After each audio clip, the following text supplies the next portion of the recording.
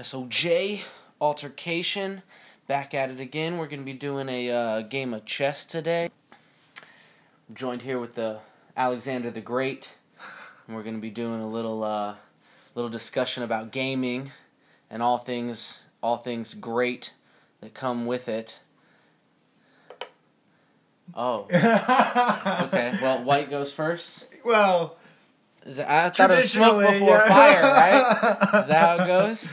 I mean, so traditionally, from what I always do is that the side that had the white pieces would go first, or the lighter color. So, okay. Yeah. Oh, well, excuse me. No, you're good. You're good. For not knowing the etiquette. I was never in chess club, by the way, but I did used to play all the kids in chess club. Right. And I beat a couple of them, so I used to think I was good. But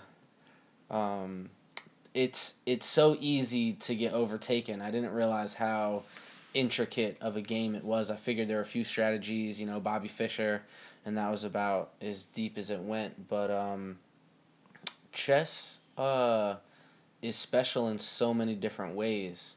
One way it's special to me is it's one of the only things that my grandfather on my mom's side ever taught me.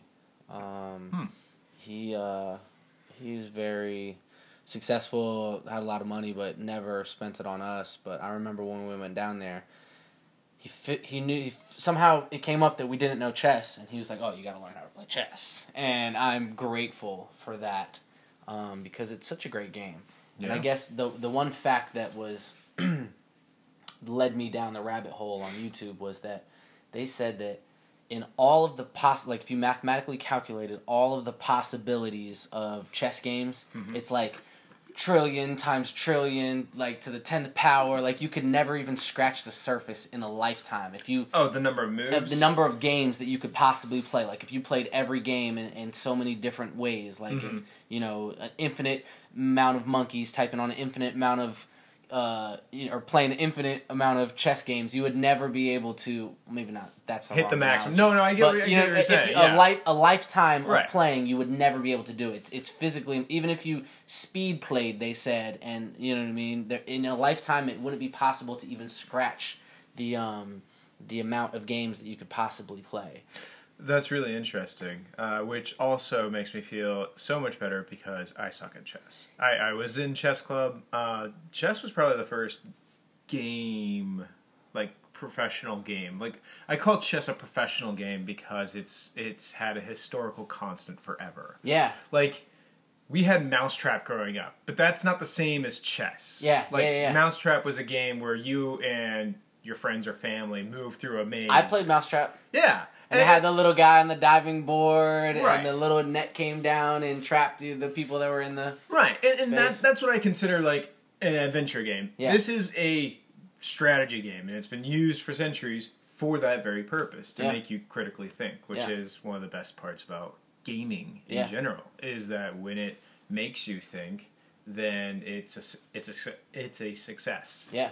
So I mean, if it's just fun, that's fine. That's the term gaming. It's meant to be fun, but when you add in these extra bonuses, it's awe-inspiring. Yeah, you can get a lot out of it. Other fun facts. Yeah, I think chess is one of the oldest games, and I think it's 1,500 to 1,700 years old. It was originated somewhere along the Silk Road. India claims rights for it, and it has Chinese descendants I don't know anything, but from the research that I did in the last week that we talked, you know what I mean? Me just watching clips on the internet or whatever, both India and China have claims to whoever had the first game of chess. Right. But the rules as we know it date back as far as 1,700 years ago, which is, it's not only awe-inspiring, but to be captivated by one common set of rules for so long is worth mention at the very least as one of the greatest games ever. You think about kings and queens have played it. I think one of the things that I also came across, if you could write a book on all of just the famous people that have played it, anywhere from Arnold Schwarzenegger to Ivan the Terrible to just fill in the blank. The list goes on. So, Right.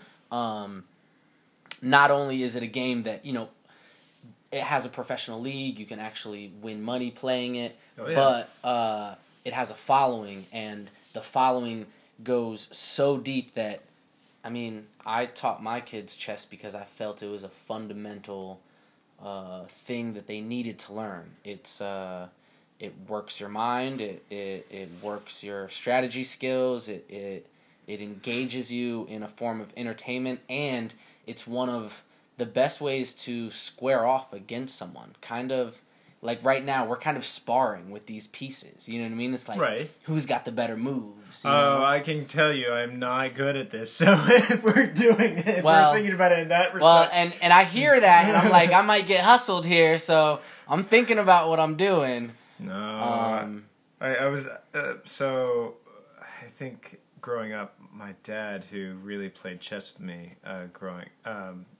my parents are divorced, and so there would be nights where I would go over to his place for the evening, and after I got done with homework and we had dinner, my dad, who was a doctor, he would usually spend time, doing a lot of work stuff, dictation and everything else, but then he would take a break, and then he, I was bored, and he was just like, let's play chess, and every single time he beat me, except for twice. Oh, you actually beat him? Yeah. How old were you when you beat him? I think I was 11 or 12. Because my kids haven't beat me yet, but they've come close. I don't let them know how close they came, right? But they've come really close because I'm not that good at chess either.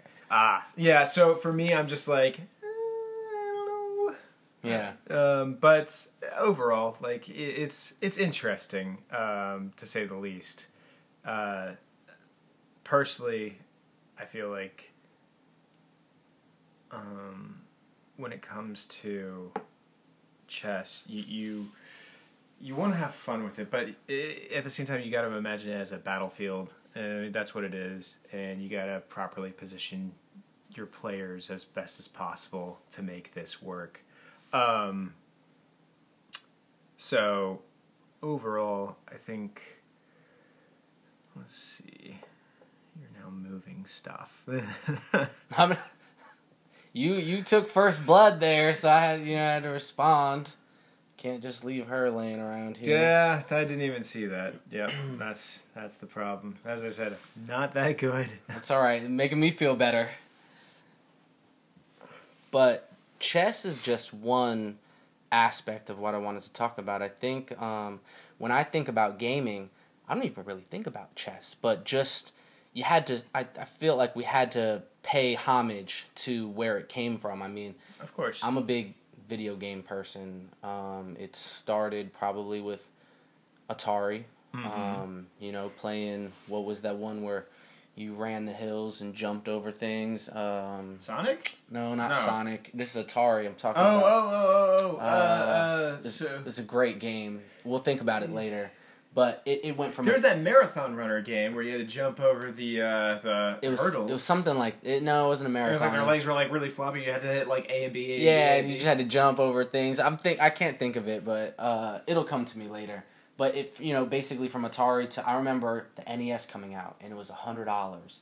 And when we got it, it was like, oh, we got this NES, it's worth $100. And we had the big cartridges that you had to blow into the back of. Oh, yeah. And eventually the button would blow out, so you had to, smash something that was heavier in front of it, you know what I mean? So hold the... We never blew out the power button, but I remember my older brother and I really being cruel to each other with that reset button when we wanted to play. Oh, yeah. Yeah. Oh, you're in the middle of something? Die. Oh, my brothers used to just smack it right off of the dresser that it would be on. So, ours probably got a little more abused than a normal NES did. But it was an amazing 8-bit system that had games that were captivating, challenging. Yeah. At the time, of course, the parents were like, "Oh, it's gonna melt your mind. They keep saying that. They still say that. Yeah. As I get older, I'm agreeing more and more. Yeah. But there's just as many crypto millionaires as there are gamer millionaires out there. So there's a future in it if you're good enough. But at the same time, just like any athletic sport. You can't look at that as, any and everybody can do it. I personally think that there's a sense, there is a skill, there's a talent, there's a quickness with your mentality. I mean, same with many athletes in a lot of different sports. Gaming isn't as physically intensive as most professional sports that we are aware of. But at the same time, I would say that, there's still a lot of work that needs to be done on both the body and the mind. With any major sport. Like, I mean, you look at a boxer. I mean, they're getting their ass handed to them. Like, most of them, yeah. Yeah. And I mean, every single great fighter, they're a great fighter for a very limited amount of time. Yeah. And at some point, somebody's going to KO that dude. Doesn't mean that they're bad. It's just that, probability, but then also, conditioning. It's like, if you have somebody who's been boxing for 30 years go up against somebody who's been boxing 10 years, yeah, you got the experience, you got the mindset, but overall the conditioning, the body, how quick it is, how quick the mind can be, and after how many hits that person's taken in 30 years, might not be the same as that, a person who's only been into it 10 years. Yeah. So I think that when it comes to gaming as a competitive sport, I think that in that case, keeping your mind healthy, reading, doing lots of problems and puzzles, that helps. Exercising your mind, playing the game that you're going to be playing anyways, just to practice strategy. But you got to keep a healthy body too, because the healthier your body, the less your mind has to worry about. Yeah. At least in this respect. It's not like you have to be walking around with a six-pack and playing video games. Yeah. Because I think that would really stress out a lot of people if they were like, I have to compete and I have to get a six-pack. Well, you do have to have a certain amount of awareness. Right. Mental, familiarity with, the game you're playing. Obviously, you have to have some sort of fast twitch, hand-eye coordination. Right. Your reflexes. But I think see now, I would draw a line in the sand as far as combat sports and competitive sports. I don't think baseball and basketball or chess is the same as boxing or MMA or wrestling. You know what I mean? I think combat sports is, yes, you're playing, but you're kind of playing with people's limbs and bones. You know what I mean? It's a little bit different. In this, right, it's a little more civilized, or at least it should be a little more civilized. I guess the point that I was trying to make is gaming, there's no real threat of physical damage. Right. So that's kind of where I would say if and the one thing that I've heard the Olympics are trying to get their hands on e-gaming, on like Halo, Call of Duty, the esports that they have. What station was it that was just playing League or something like that? It's on TV now. I can't remember. Well, they have the following, Oh yeah, there's enough people that would fill the seats and would watch from home and would watch the stream, Well, I mean that's been going around for, I would say, the last 15 years. Oh, you've heard that before? Okay, so I don't. Okay, so that might be old news. Big thanks to YouTube overall, and Twitch definitely, because most of it's carried out on Twitch. But I would say that you would have areas or online apps like YouTube who would provide video content, even Facebook, of somebody providing a strategy on something. Doesn't even have to be a multiplayer game, doesn't have to be an online game. But for example, I'm sure somebody might want to know where some secret might be hidden somewhere in some game that they're playing. Yeah. Exactly. Yeah. So they would just jump to YouTube, see if somebody else out of the multitude of people had uploaded a video specifically for that. If you look at the first 5 or first 10 videos that were ever uploaded, actual videos. On YouTube? One of them was a Halo clip of someone showing someone an Easter egg or something. Right. So I am a Halo fanboy. Not a lot of people know that about me. So I appreciate Halo I think Halo 2 was really good. Halo 3 was it Halo 3 or Halo 4 that was good. One of those was bad, and one of those was good. I'm not so much of a Halo fanboy. I thought it was a really great introduction for the series. Microsoft needed something to push Xbox. Yeah. Because, I mean, their launch titles were Shrek. Yeah. So, it was really tough. Yeah. And so they added in, which I used to kid around, but it is a monumental change. I was like, what's the difference here? Oh, you can jump. You can super jump, pretty much, as Master Chief. It was like, there's FPS is already out now, but this one you had like a super jump, and that pistol was really nice. But well, Halo. I mean, obviously, I'm gonna have a very biased opinion of it. I could say plenty of bad things about it, but I won't, especially not on air. I will never admit that. I mean, there's people programming the game, so obviously they're going to have flaws. There's going to be some things that you can't always make everybody happy, and when you're taking in criticism and when you make one great game that literally changes the way that people play games, and then you make the sequel to that game, and that game destroys record-breaking sales for video games like ever. Like, people were waiting outside for this like it was a brand new shoe, or like it was something, that was gold. Is it my turn or your turn? It is your turn. It's my turn. Okay.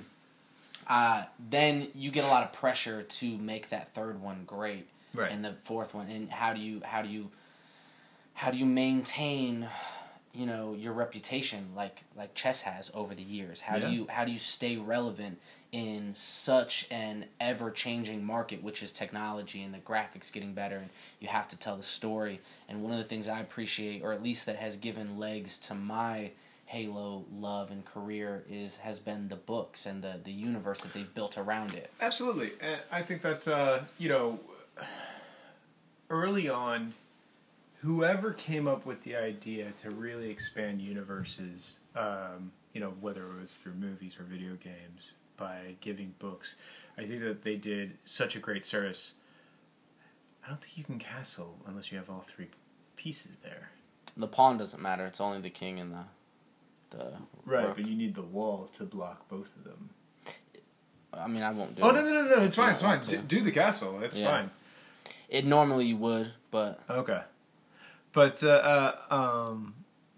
the only thing I was going to say is that, I look at a lot of different games. I mean, we could look at Star Wars, for example. Mm-hmm. And one of my favorite games that a lot of gamers around the world have all shown a lot of love for was Coder, Knights of the Old Republic. Okay. And that was...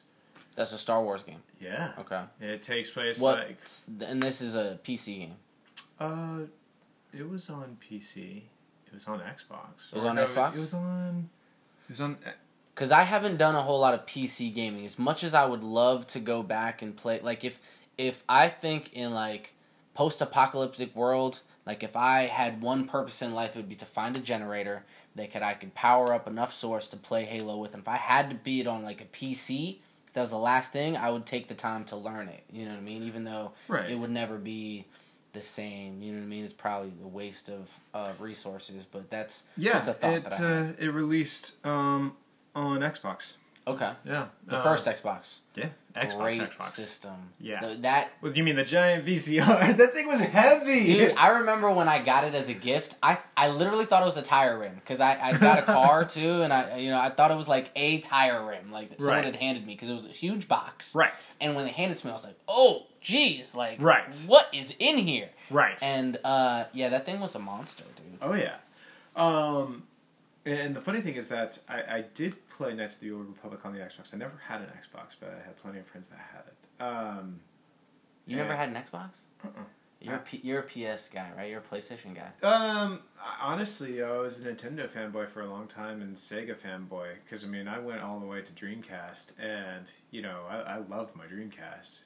You love the Dreamcast? Oh, yeah. Not a lot of people love the Dreamcast. There's so many good games on the Dreamcast. I remember the boxing one. Fight Night? No, the with the cartoon characters. Right. Yeah.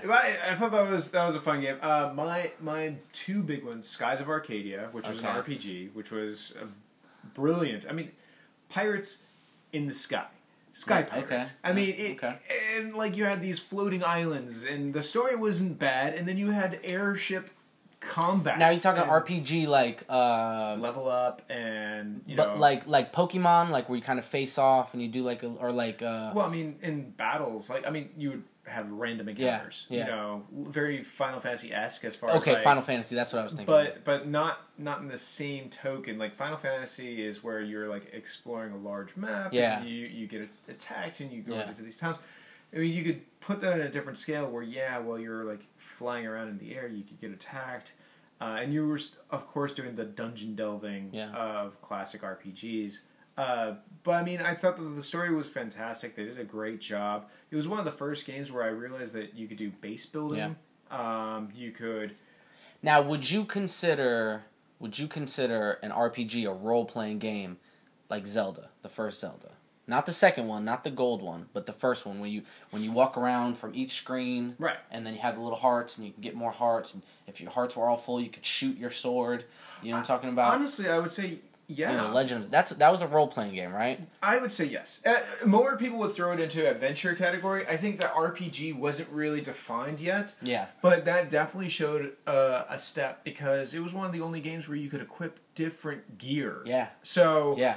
you utilized your sword. You got a shield. The shield got better. You could deflect stuff.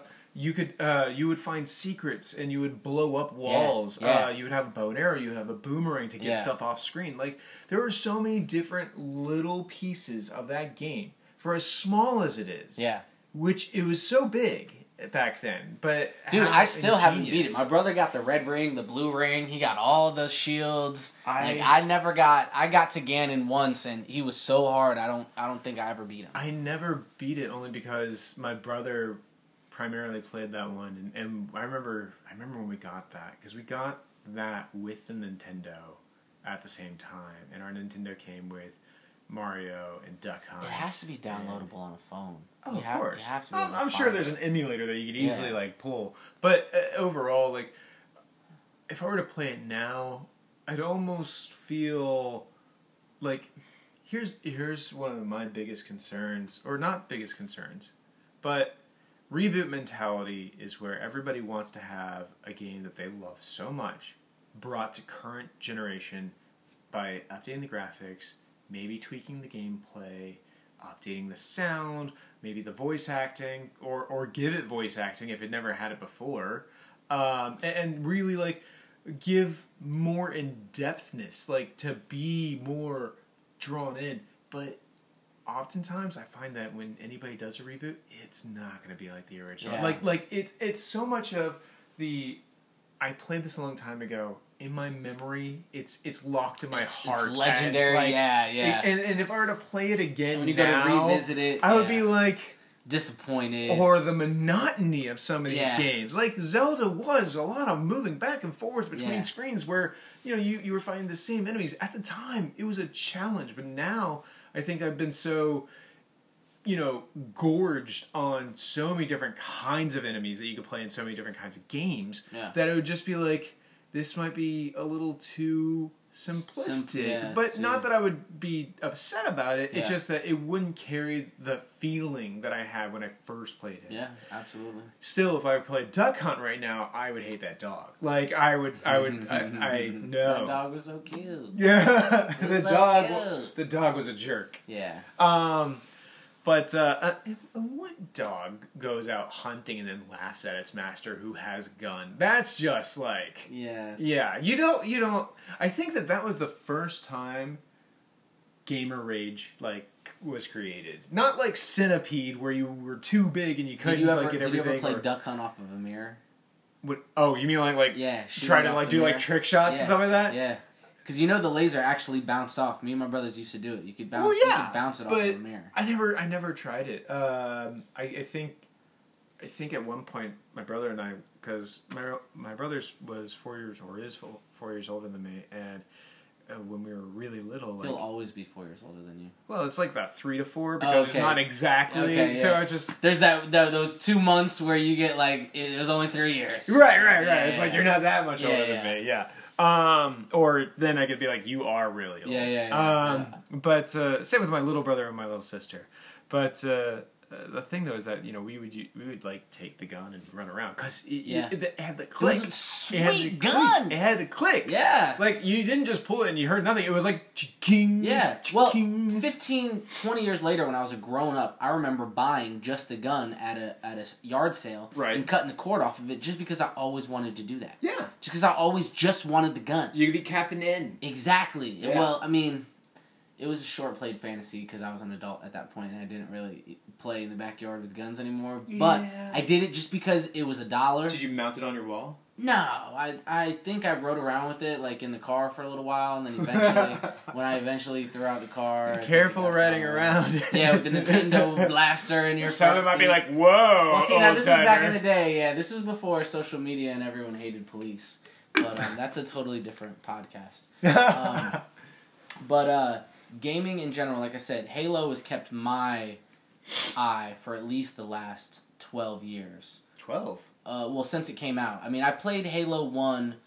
I remember Didn't it come out in, like, 2002? It was 2002, I think the first one came out. But Okay. I played Halo 1, and I didn't have an Xbox until probably like a year.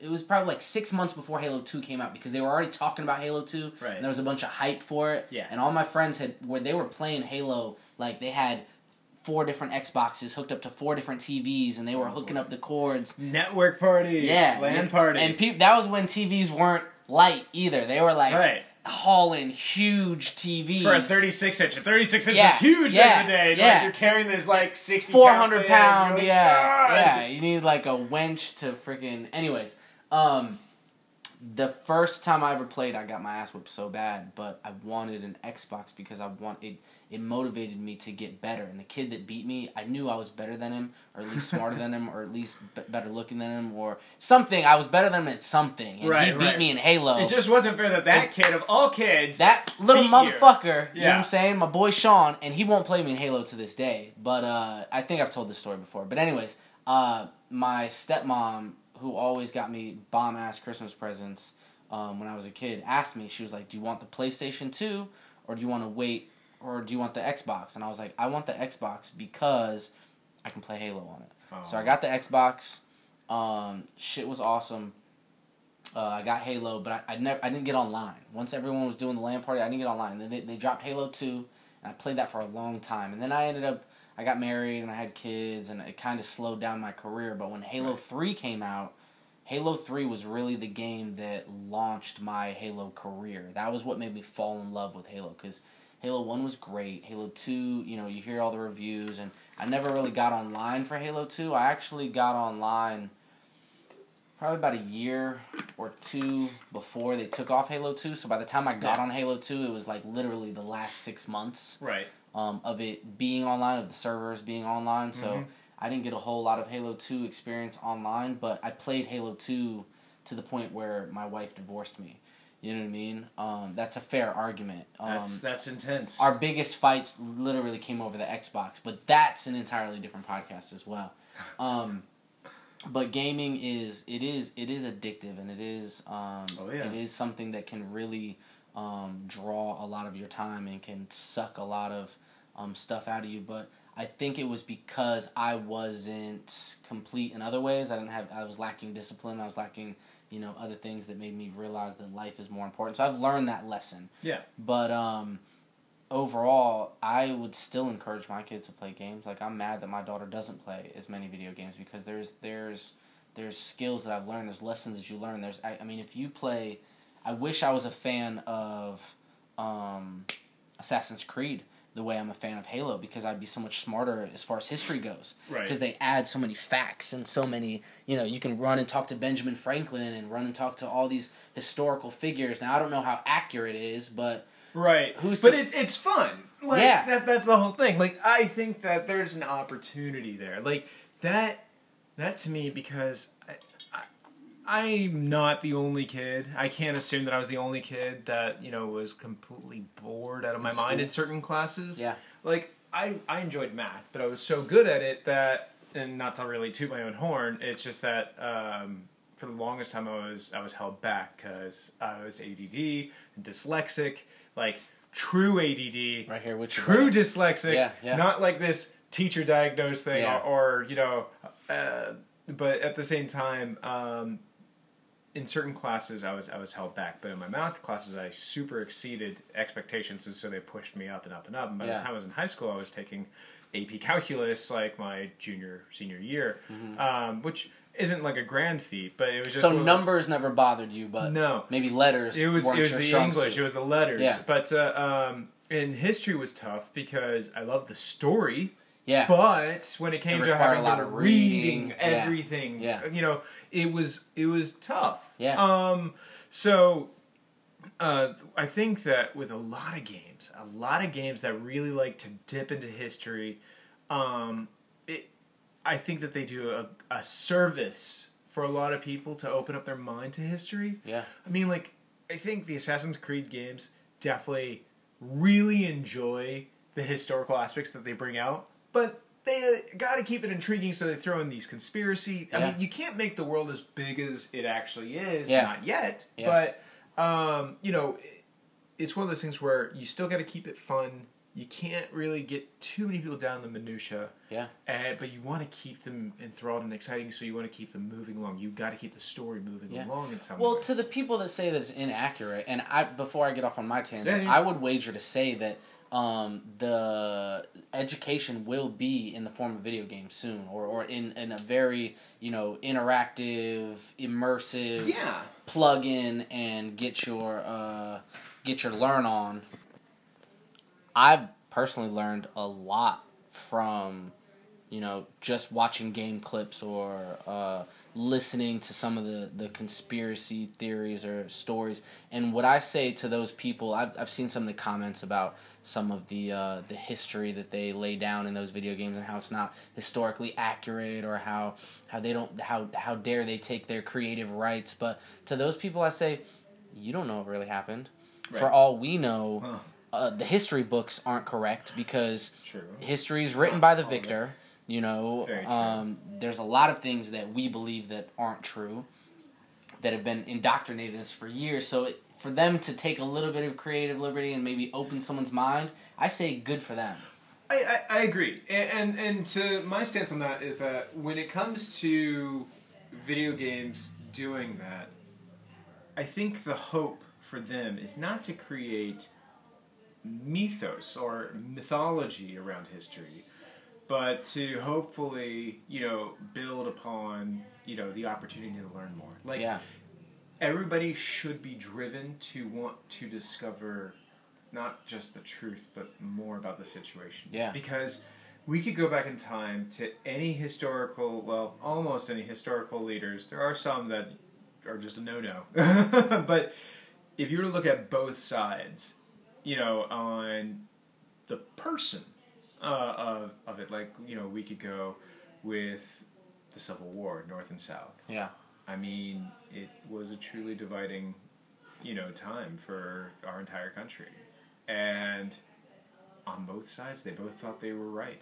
Yeah. And could we say that all those people on both sides were good people? No. But can we say that they were all bad people? No. Yeah. So, to your point, history is written by the winners a lot of times. I think as we get further into the future and how technology has helped allow communication to go everywhere, the truth will be out there. That's a good point. But it's a matter of finding it and see who's burying it, right, and then who will believe it. Right. But back then, if all of a sudden all the letters from some great general that died, who was this wonderful person, but he was on the wrong side of the battle, and all of his information was gone, then the only information that's there about him is his, enemy. Yeah, and this could be 30 miles away, and you don't know about it for 3 years. Right. Or that report that you read so long ago was inaccurate to the point where you should have been preparing for war instead of celebrating because you read a letter that was incorrect or right.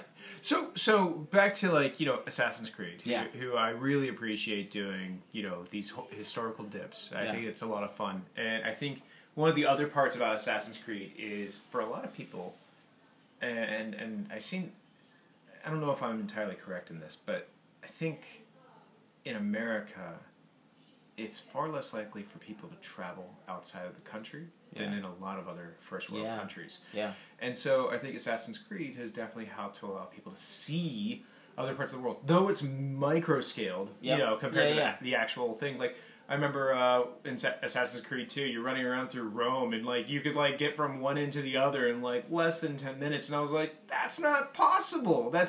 I've been to Rome, the Colosseum is not that close to anything. Like, I mean, so, it's like in the center of town, you can't just get out to all these areas. Yeah. So, it's really cool to let people see, and the other cool part about that was that they had, like, little notes about these buildings or historical places or just information. And some gamers who I think are the achievement hunters or those that really, really love to know everything about it, they'll read that information. And I think that is the service that's additionally provided to the game. Not just playing through the adventure and winning and succeeding and hoping you picked, the right answer at the end, but I think that there's, it's not about the end, it's how you get there.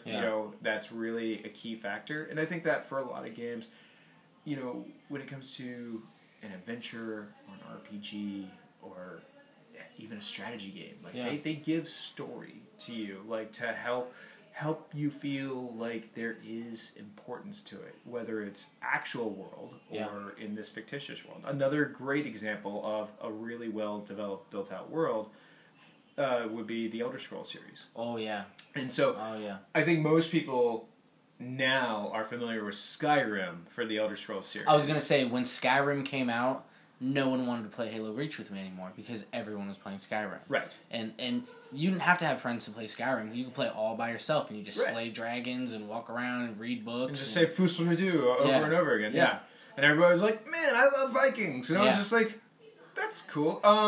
Not entirely the same, but go with it. But, like, Bethesda, who has had that forever, Elder Scrolls has been around forever. I was introduced. Well, I was gonna say Skyrim was what, the 3rd or 4th edition. Technically, you could say 5th. Well, actually, but it was long down the line. So as far as official Elder Scrolls games, not just video games. Just video games. The actual so there were spin-offs. Yeah, but the official canonical games, where there was Elder Scrolls 1, I can't remember the name of it, Elder Scrolls 2, which was what I was introduced to, which was Daggerfall, and then there's Elder Scrolls... What platform is that on? PlayStation? That was on PC.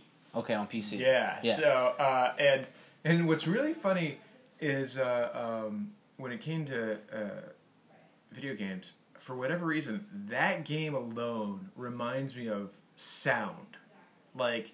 sound effects. Elder Scroll, the 2nd edition that you're talking about? Reason why is because really early on, because you're this character who's dumped in the middle of, outside this prison. You're just, in a hole, and you have to, get out. Mm-hmm. And you have no idea what's going on. I think in your inventory you had a letter or something like that kind of said, we hated you. We dumped you in this hole to die. Whatever. Yeah. Very Fallout New Vegas. Yeah. But, of course... other way around. Fallout New Vegas came out later. But anyways, so what was funny is that one of the first sounds you hear is the door open, when you're going through this cell, and it's this classic door opening sound because all the doors sound. It was and then you heard the rat. These massive rats, and you heard that sound. Yeah. Well, wasn't that they were scary, but it was. I said skittering. Oh, skittering. Yeah. It was. They made a sound. It was like ee. And it was just that sound effect has been in so many games. And so is that same door opening. And it's always these funny things. It's almost like a Wilhelm scream. That's that scream that you hear in every movie. Yeah. And every TV show. And anybody who does animation or anything would you call it a Wilhelm scream? It's called the Wilhelm scream. Okay. Which I don't know if the name Wilhelm was from the original actor, but I think that's just how they just named it and titled it. But it came from an old Western film where some dude was shot in the leg with an arrow, which, funny enough, Elder Scrolls series, it was I used to be an adventurer like you, but then I was shot, took an arrow to the knee. Anyways, But so the Wilhelm scream it was like that. Yeah, okay. And everybody's heard it. I mean, it's been in Star Wars. I was gonna say that sounds like a Star Wars. Yeah. So that sound effect has been used in a lot of things. Yeah. And so it's always funny when you hear certain sounds in games that repeat. It's maybe partly because why make more sound effects when you have these good classic ones, or maybe you just all the budget. Well, there's certain old rock and roll riffs that you'll find in certain games. You know what I mean? Like, right. I've noticed that just listening to Sirius XM 70s on 7. Like they'll have those trippy little parts of the song that you don't even realize that go with the song, and then all of a sudden you're playing like freaking Mario on the back of Yoshi. You know what I'm saying? Having a trip, taking a trip down memory lane because you're just reminiscing about, oh, I remember this tune. But I mean, that's the thing about video games is that it incorporates so many different things. There's art. Yeah. There's the overall adventure and game. There's the sound. Yeah, so it's visually stimulating. It's audibly satisfying. Yeah, exactly. I mean, you're doing something with your hands, so we are so close to smell-o-vision. I mean, like smell-o-vision. Because I don't know if I want to get to that point, because in certain games where you're just going through like a dirty place, I don't know if I really want to be immersed into that. Well, have you been to Universal Studios recently? Last time I was down there, I was 4. Okay, well they've come a long ways. Let me tell you, they have, like, when you ride the rides, like, they'll push heat at you if the fire comes at you. If the dinosaurs coming out the water, they'll like splash water at you, and it's like that. I like that aspect. I'm hoping that it's clean filtered water and it's not like the green stuff that was filtered at some point. Yeah, you know what I mean? So it's, and it will get filtered again at some point. I guess. Or it'll be dumped with bleach and then food coloring to change it to whatever they need. Yeah, but well, I was gonna say, like, that to that point, like, immersion in gaming is very huge. Because back in, like, Atari days, like, you had only a few controllers. You might have the joystick, and that's it, and a button on top for Pac-Man, or for, missile defense. Or you go back as far as, Pong, where you just had a roller ball, and that was it. Yeah. But as we've gotten better and more fine-tuned with video games, and video games driving pretty much technological growth over the last 20 to 30 years, which I definitely give more credit to video games pushing us further technologically than, a lot of people. Because, I mean, if you think about it, we as human beings love, any type of entertainment, pleasure, or whatever, and if you figure out a way to get more of it... Any type of indulgence, yeah. Yeah, why wouldn't we? Like, why would we not indulge that? Why would we not try to figure out a way to get more out of it? Yeah. So, I think that, and then, there's also the financial aspect where, like, somebody's like, I can make something really good and people will pay me for it. There's that motivation, too, but I think for a lot of the creators of the the video game world, it was more of just being able to create something for more immersion, for more, like, I want to create something epic that people will remember. Yeah. It was either challenging, it was fun. And so I think, like, our next big step is, and we've seen this, like, those full, like, suits where you're standing on a platform and you're actually running through like, it, yeah. I cannot Total wait. VR suits. Exactly, yeah. like... Where they make one that you can buy at your crib and you can... Right, you have to have so much room to set up for, and Well, they had that, like, roller pad that you could just run around in. Yeah. And, like, I'm like... I cannot wait for that, because I cannot wait to start working out while playing video games. Yeah. And it's going to be really funny watching the gamers that are playing, like, FPSs, and, like, you can hear them, like, on voice, like... Out of breath. It's like, dude, man, come on, you gotta move. It's like, hold on, give me a second, man. Yeah, when you make a physical aspect out of it, it's really going to change the game. Yeah. I mean, I think that people are still going to play traditionally, like, controller-based, sit down, stand up, or on the floor. Oh, yeah. But, I mean... I think that there's going to be the opportunity. Because, I mean, you could still go back to old games with only a couple buttons. They even make games, like, there's a lot of developers who, build games on Steam or just for third-party game building. Like, they don't utilize all the buttons. You don't have to use everything to make a good game. Yeah, true. It's not necessary. Especially with the Elite controllers with the extra buttons at the bottom. Yeah, like, I mean, there's... it can get pretty intense. Yeah. And, I know that there's a lot of, alternate button configs where like, oh, if I hold down R1, then I can get to a whole other menu of buttons. Yeah. I mean, that's great, and it kind of simplifies that, and it keeps it all in control with your hands. But at some point, I can't wait for being able to hold up like, I don't know, like a fake holographic, or weapon. Give a hand signal or blink. Or exactly, where it's like it connects. Or we go full Matrix and like have something jacked into the back of my head to where like my thought is immediately transferred. Yeah. And that's going to be an interesting place in the future. But we're not there yet. I don't know when we'll be there. Did you hear the podcast with Joe Rogan and Elon Musk? Elon Musk is talking about Neuralink. Oh, is he? Yeah, he said in a few months they're going to drop something, Neuralink, where it's like you're going to be able to do... He's basically talking about the bandwidth between our mind and our technology is really slow right now, either talking to Siri or typing or whatever. Yeah. He's saying it's real slow. He's saying that Neuralink is something that is basically going to... I don't know if you're going to have to plug it in or if you're going to have to... How immersive it's going to be, but... I'm thinking Neuralink, that's your mind. You know what I mean? Yeah. You're either going to have to plug it in your ear, your eye, or somewhere, or it's going to have to emerge somewhere. Getting into that cyberpunk Shadowrun world. Well, I mean, it goes further, the mark of the beast, you know what I mean? And if it's a gamer thing, like if I have to fucking get it to play Halo, I might have to, really reconsider my whole... It's like all of a sudden you have to get your ear replaced with some, like, technological piece that's like, oh yeah, I went with my left ear because that was my least favorite ear. Well, and I didn't want people to think I was gay if I just did the right ear, you know what I mean? Oh, man. Well, I mean, the thing, though, is that I think that cosmetically... And I think so many people have already augmented their bodies for gaming anyways. I mean, there is somebody out there right now who has a Triforce tattoo. There is somebody out there. I'd get one. I mean, I'm cool with it. Well, I walk around with the Airbud. Original, like, 8-bit, like, style. That'd be cool. Yeah. Or even Ocarina. Just the 3 or 4 triangles. Yeah, or like the old, like, Link holding it up. Yeah. That would be cool. But, I mean, there's some people who have their entire bodies, like, tatted with a whole bunch of different kinds of art from different games. And that's cool. Yeah. I mean, the next step...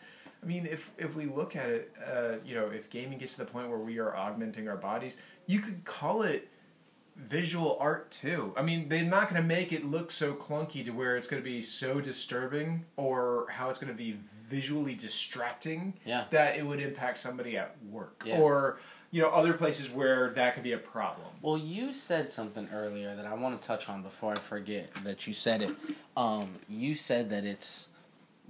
these games are so good that it's not about the end necessarily, but it's how you get there. Yeah. And I think that's a direct correlation with life. And I think what video games do is they give you an opportunity to, or just games in general, they give you an opportunity to figure out things that you can relate to directly in life. Right. You can take the door on the right, and there's a bunch of clowns or whatever, you know what I mean, they're going to attack you. Or you can take the door on the left, and it's going to lead you to the stairs, and it's a little safer, and then you can, whatever the decision is, you know what I mean, it gives you the choice to do it one way or another. Or if you do it this way and you fail, you have to figure out, okay, you got to go in there again, but you can't do it the same way. It makes you approach things in different ways. It is a great learning tool. Yeah. In sense. But I also wanted to ask you a couple questions. Yeah. What type of gamer are you now?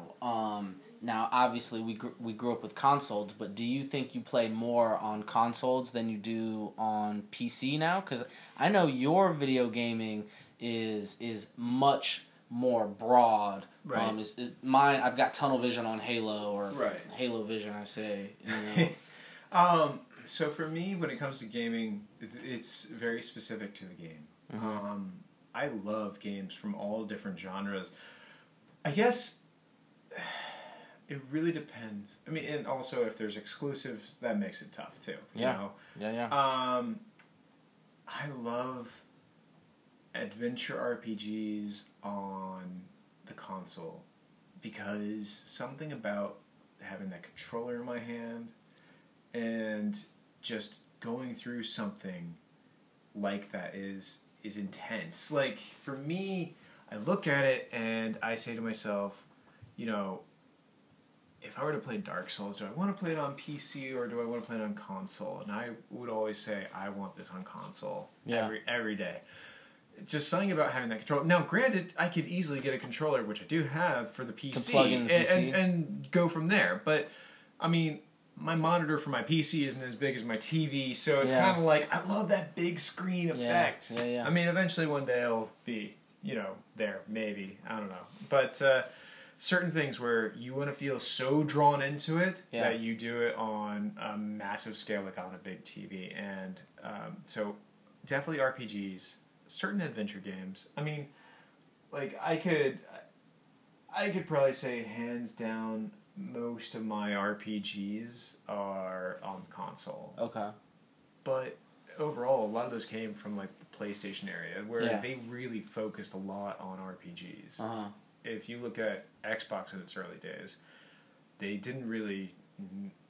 I don't know if they really knew how to gauge the world or the gaming world, but they were going with a lot of different styles, and Halo really worked for them. So like first person shooter, let's stick to that. Yep. And then racing, Forza, right, and then you had like Call of Duty come out, and that came out earlier, and I remember playing Call of Duty, the first one on PC, and I loved it. It was so awesome. And what's really funny is that had a story with it. And I would say that the first Call of Duty, first two Call of Duties, like I think Call of Duty was on PlayStation 1, right? Oh, I can't remember. It was on one of the. It was either PlayStation 1 or PlayStation 2. I remember Call of Duty 2, not Call of. I remember that by the time 4 came around, that was like the best one. Modern Warfare. Mm-hmm. Modern Warfare was the one that like changed the game. You know what I mean? For me, because there was World at War and then there was 4. Right. For me, it was. I loved Call of Duty, and then I switched to a different company and played Battlefield. Battlefield only because the map was so much hardcore Battlefield bigger. People, Like when you could get a game where there was 64 versus 64 people. Intense. No longer did I have 12 versus 12 at a small map where all of a sudden somebody was around every single corner. It was like, this is back in my, I'm going to find the best sniping spot and totally gank people from afar and be that one person that creates so much hate for and then somebody finds me, and then I'm like, I'm going to find that guy. I was notorious for camping back then because it was such a big world. It was so cool to just see it all. And, what's really cool is that with, Call of Duty and Battlefield and a lot of these games, they're also transporting you to different places, too. Yeah. So, that's another thing. I think, though, when we see a lot of these games, especially the more modern ones, we do a disservice to everybody here in the U.S. and a lot of countries by showing a bad representation of where the game takes place. Yeah. I mean, what was it, Modern Warfare, where all of a sudden there was some Middle Eastern country, and of course there was some hostage situation, terrorist situation. Exactly, and it's just that's it's a faux pas, and there's a lot in this world. It was a little politically motivated. There was definitely some... Right. But at the same time, they created a story that influences others. Yeah. Even on a micro scale, without considering the story aspect or how the game played. Yeah. The number of people that play Call of Duty, just in those, battle maps, it's not direct. It's an indirect influence where, you basically are fighting against somebody of an opposing faction, whether it's the U.S. versus Afghanistan or whoever it is, some Israeli any foreign threat. Yeah, and so for me, I'm it's one of those things where you get into a very awkward place, and it always makes you wonder. It's can games really influence people? Because we've known for years that a lot of people jump straight to video games as being the culprit for creating violence in society, where people were like, oh, well, this person shot up this school because they played a lot of video games. And it's just really? You're just going to drop all that on video games, not what's going on in their personal life? Yeah. Did you are their at least try to parents paying attention to them? Oh, do they have a certain mental illness that was never diagnosed or misdiagnosed? Are they hanging out with thuggish people that Right. gives them access to guns? Are they hanging out with kids that have other delinquent parents that are alcoholics or taking pills in their basement? It might not even be that extreme. It could just be like, is dad and mom so busy in their life that they don't have time for the kid? Yeah. I mean, and that's the other big thing. Like, video games are such a great thing overall, but I think that for a lot of people, it's the not to be parent of a lot of people in society. Same way TV raised a lot of kids in the 80s and Exactly. the 90s. Yeah. Now video games are raising these kids, and that's why, at least I would like to say that, I would like to put money on that the education system will pick up on this and start, maybe changing the curriculum a little bit and maybe making it a little more fun, like a video game, You got to be worried on the aspect of, there would be so many different facets to that. How would the education system make a game that actually could be good? Yeah. First of all, if it's federally driven, you have to worry about the number of people in the government who know about video games. Yeah. And it's just like, I'm sure that there's some people who are very familiar with video games to the extent of being very well aware of what video games can do. But then there's probably a lot more people that I would say potentially older people who don't understand. Well, I would challenge a programming company or someone who makes video games to come out with something that is immersive, entertaining, and educational all in one. Then I would challenge the people and the mind state of, the people that consume games to fall in love with the art of learning. I know a lot of kids don't care about learning, but if you can kind of program it into them the same way that you're saying, so many people played that Call of Duty game, you know what I mean? It might be, you could call it mind control or, Well, I would want to correct you. I think that nobody dislikes learning in any single way. Reason why, for example, let's say that some kid highly dislikes school. Yeah. Doesn't do well in school or just doesn't really care to pay attention. However, the same kid makes sure that their build for their loadouts in every single game that they play is exactly fine-tuned. It's thorough. Exactly. Yeah. They studied to some degree. They might have looked up some guide, Yeah. but that's still learning because they sought information to make themselves better for a goal, for something achievable that gives them a sense of prowess. Yeah. If schools started doing that again, like showing excellence by saying this person is excelling, this person is doing really, really well, instead of saying everybody did a great job.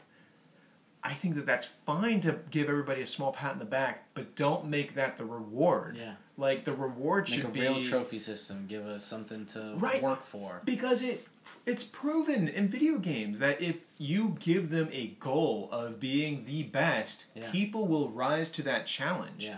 I mean, what else is esports about? Yeah. Well, competition breeds greatness. It breeds innovation. It breeds, the drive for people to be better. Right. You know? So let's look at something modern now. Like, the biggest thing right now, or the most trendy thing, we don't know how long any of these things will last, but Fortnite.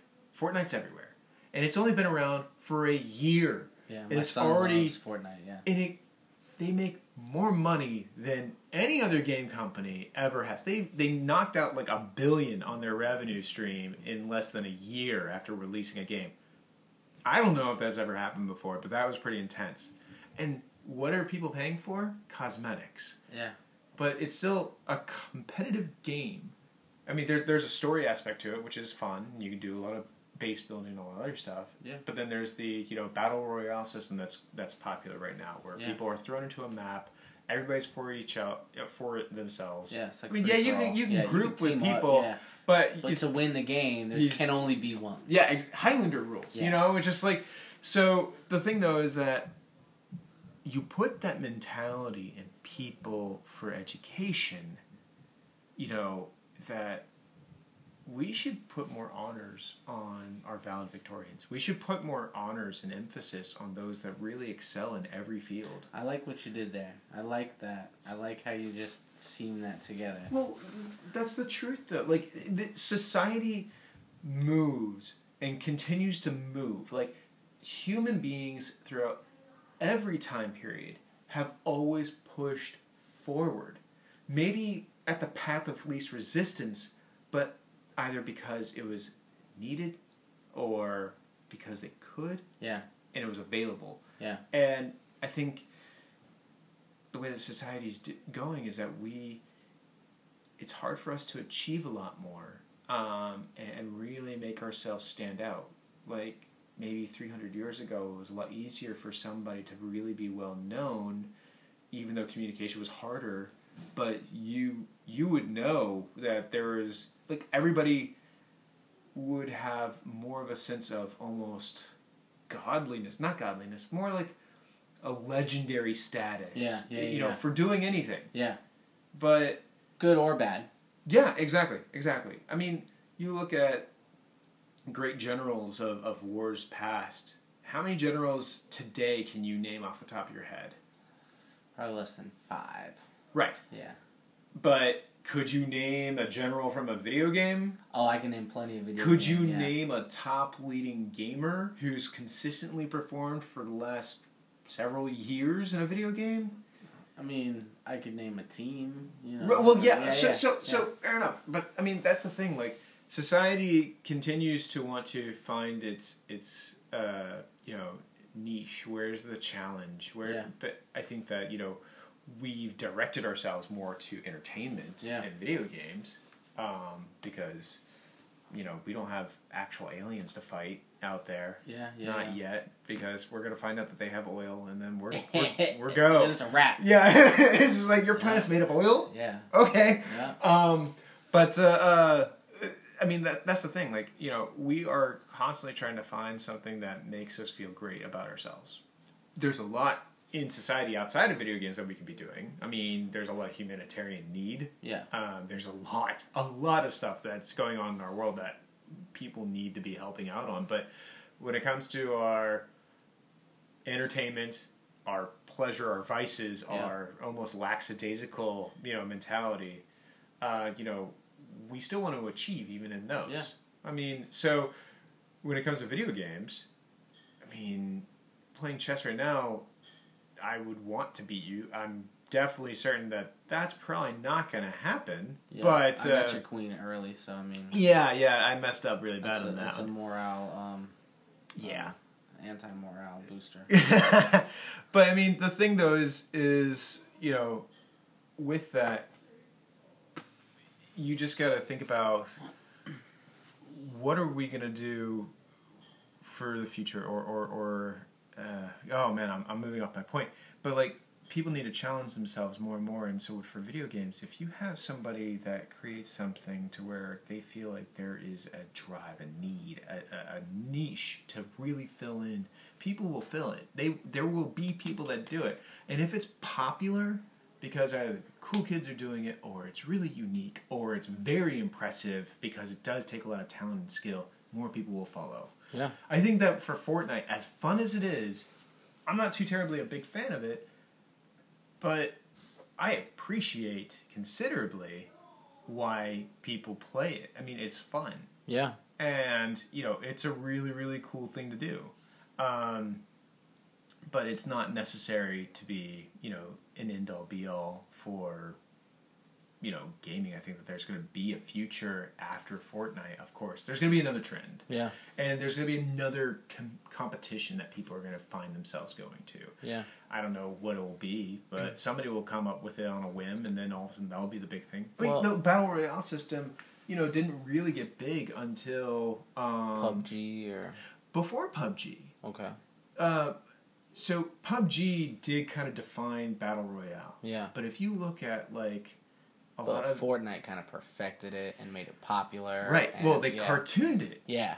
So they made it slapstick. So then you had kids and adults that were playing it together. And they added in the aspect of this very quick building system. Yeah, That was well, also that's really fun. I liked how they threw a forge in it, because I always, Yeah. you know, if I was gonna let my kids play video games for like a learning time, I'd only let them play in Forge, because I figured at least they're engaging some bit of their creativity side, and that's why Fortnite, as much as I dislike it as a gamer, just because I'm a Halo player, and it, you know, once again, it took a lot of you know, players from my realm to go play that game, and took them out of Halo, which I always hate. But it's also a good thing because my son loves it, and now he just told me the other day. He said now that the new Call of Duty came out, he said it's killing Halo, or it's killing Fortnite.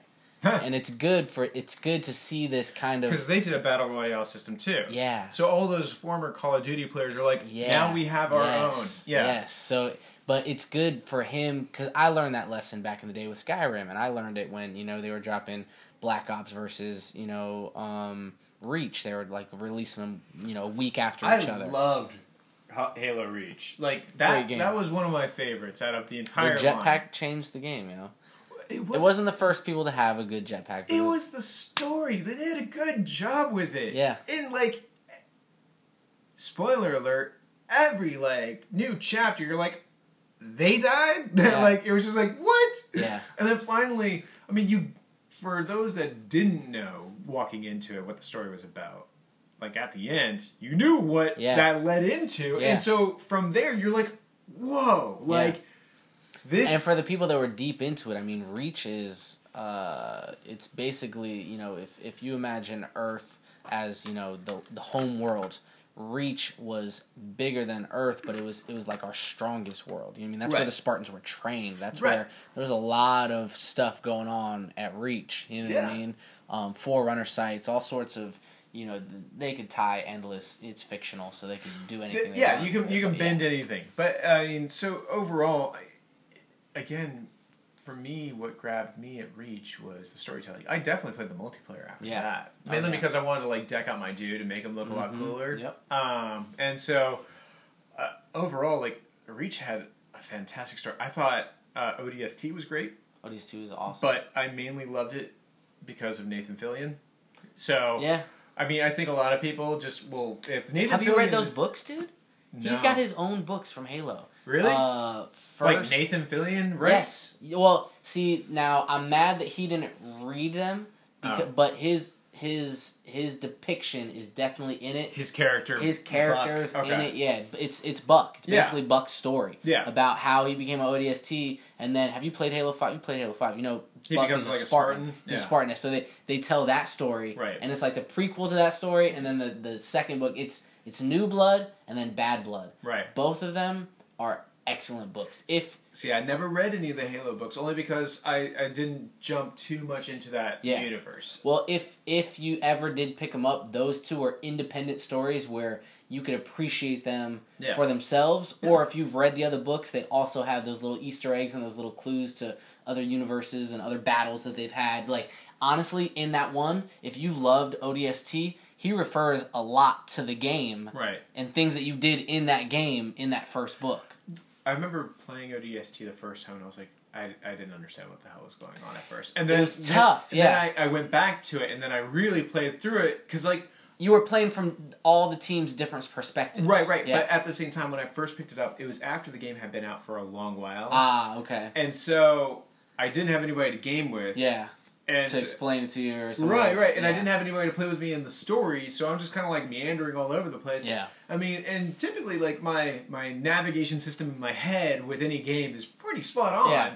But at the same time, I was just like, I was lost when I first played it, so I put it down, and then my little brother, who was very big on Halo, he was like, "Oh, I'll play through it with you," and I was like, "Sure." So then, you know, he just like follow this guy, yeah. We just did this thing, and he's like, "Oh yeah, you can get this achievement by doing this," and I was like, "I wouldn't have even thought about doing that," like, and so it was great. But overall, like, I think that, you know, those out of the entire Halo series, I would say that Reach was definitely like my number one. I didn't play change the game. I didn't play 4. I didn't play 5. I don't even think I.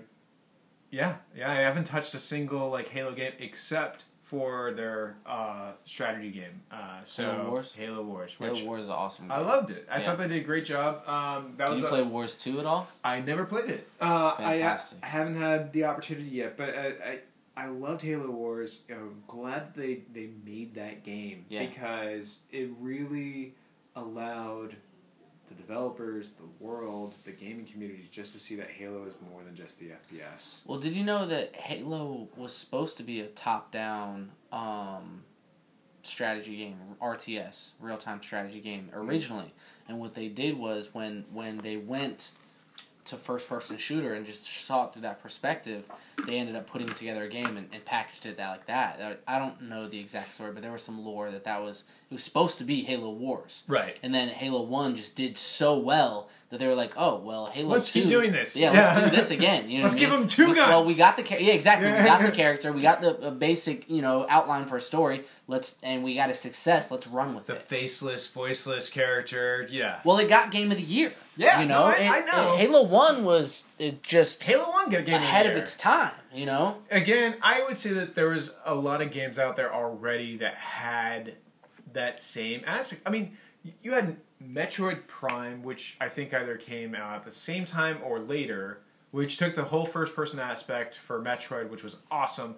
That was on GameCube. And, Nintendo, you never really see Nintendo, really knock it out of the park with, a very overall gaming community game that everybody can jump in on. But, Metroid Prime, yes, anybody can play that. Time Splitters, too. Prime, that came out for the Wii, right? No, GameCube. Oh, okay. Yeah. Okay.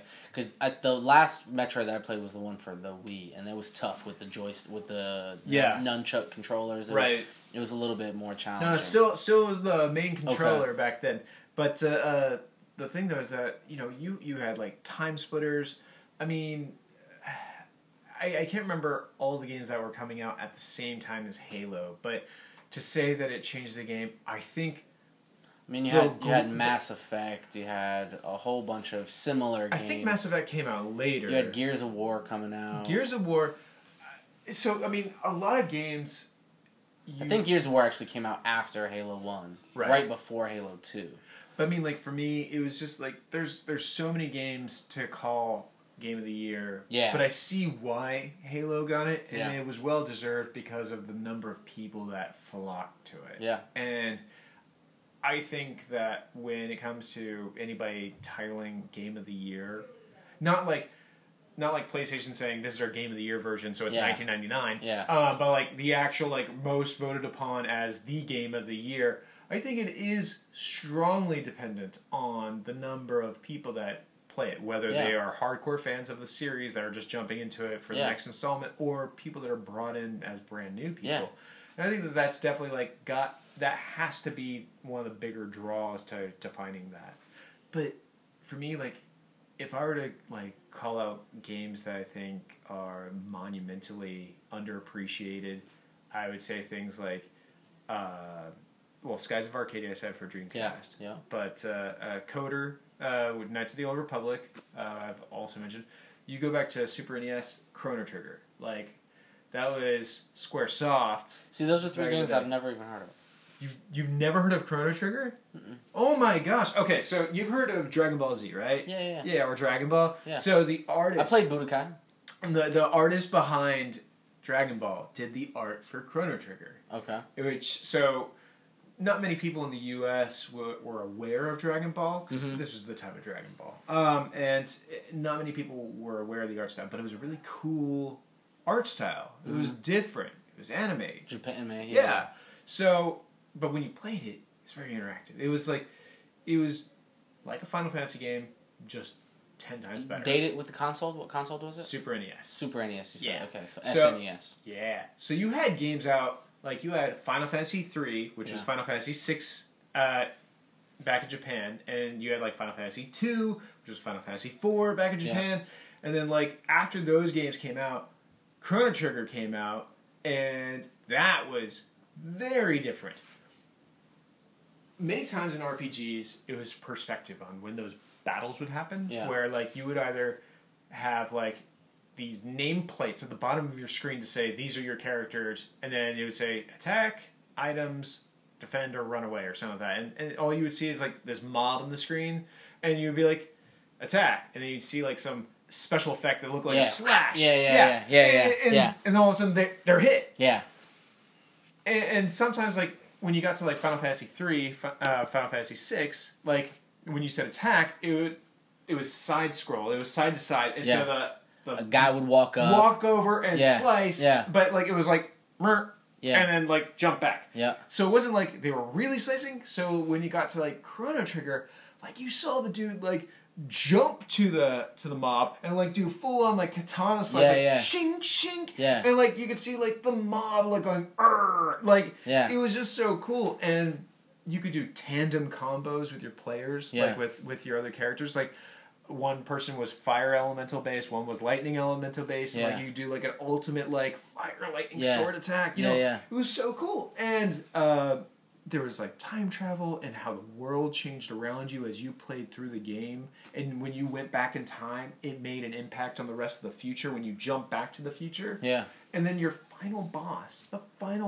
you could play in any of those time periods, and it impacted all the rest of the time. Like if you went to the far future and fought the enemy Lavos, compared to when you went to prehistoric or what was considered like the medieval times or just the ancient Dark past. Ages, Yeah, and you fought them then, it changed everything. So you had multiple endings, and then you had New Game Plus.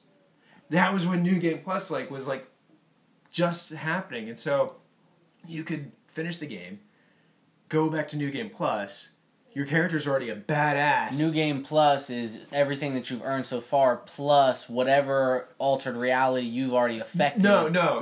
So you start the game over from scratch, but your character is already decked out. Okay. You got the same levels that you ended the game with. Like your save just carried over and you just started again. So like when you're fighting those first mobs, you're like, this is easy. That first hard boss, you're like, took him out and just a normal attack. Yeah. So it was really cool. But then certain things would unlock because you did like New Game Plus. Because there was like these weird NPCs that it didn't make sense. NPC. Non-player characters. Okay. So they're just like little sprites or little people that are in your world that you can interact with, you can talk to. But PC player character is who you are. And there was these NPCs that would like offer you something, but you needed a special item. But you couldn't have gotten that item in the first playthrough because you got the item much further in the gameplay. And now that you carried it back, you can deliver it, so you could get more stuff. And it wasn't that extreme. Like there wasn't a bunch that you could do, but it was really cool that you could. Yeah. And over time we've seen that in many, many games. And Chrono Trigger turned into Chrono Cross, which was a beautiful game. Probably has, for me, in my heart, the best music out of any game. The opening sequence, which a lot of people, if they played it, they can instantly like recall it, like the sound, that music. It was just intense. One of the best music compositions I've ever heard in my entire life when it comes to video games. So if you've done 3 of the most underrated, you got 2 more? Because after you do those 2, I want to see if you got a top 5 greatest games of all time. Okay. So another underrated. So it's gotten popular now, but if Dark Souls 3 never came out, I would have said Dark Souls. Is that the one where you're a vampire and you have to okay? But that is definitely. I would say that was another underrated game, Vampire Masquerade. Yeah. That was a fantastic game. Mm-hmm. Total cult classic. Nobody really. I mean, there were people that knew about it, but we didn't have the advertisements like we do now. We don't have the means of knowing what's coming out like back then, you know, or like what we do now. But I was gonna say like Dark Souls, which was From Software, baby, and originally it started off as Demon Souls. Okay. If you go back further than that, that members of that team created a PlayStation 1 game called Kingsfield. And Kingsfield is kind of where it all started, where it was a hard game. It was hard, and it was rewarding because of it. Yeah. Like, you start the game, and it was an RPG. You were first-person perspective. You never saw your character, really. you saw your sword, like your weapon was like right there. Think Skyrim first person view, right? Yeah. But instead of lush fields and all that stuff, you would have like this pixelated tree that you're walking by, and you'd have like some river that has no texture whatsoever. It's just blue. One solid color. Yeah. And like you're running on land. But if you turn the corner right from the beginning of the game. And this is on console? This was, on PlayStation 1. Okay. So you could turn the corner like right from start, and you could go into an area almost immediately that was for a higher level. And you would die. Like some spider would come out of nowhere, and it just, boom, you're dead. Yeah. And you learned your lesson quick. Yes. And so you were careful. You had to plan. You had to know where to go. And that concept of, big risk, big reward, strategy, planning in an RPG setting, that was new. Yeah. That was cool. And there are so many other games now that really do that. Yeah. They might not hurt you anymore, nor not as severely. Like you look at The Witcher. That's all about planning. Like any boss monster or any just normal monster you're going to fight, you had to sometimes prep. Yeah. And so you would like use a certain potion to really give yourself like certain abilities. A lot of games are about that, and they do that. So Kingsfield is where I'm saying that's a highly underrated game in the past. And then the last game that I would say is very underrated. And I gotta think about it at first. I would have to say, and this is another game series that became popular and has definitely moved kind of in a new direction. I would say the Resident Evil series. Okay. That opened up the door for so many. See, now other that's series. an old and tried and true. I mean, they were making Resident Evil games before they were making Halo games. Right, but at the same time, the Survivor horror series. Yeah. Like, you could say Kingsfield might have had that. Yeah. Which it kind of was, but it was more RPG and just adventure. Yeah. Very similar to like a Kingsfield game back on PC, which is also a great click adventure game on.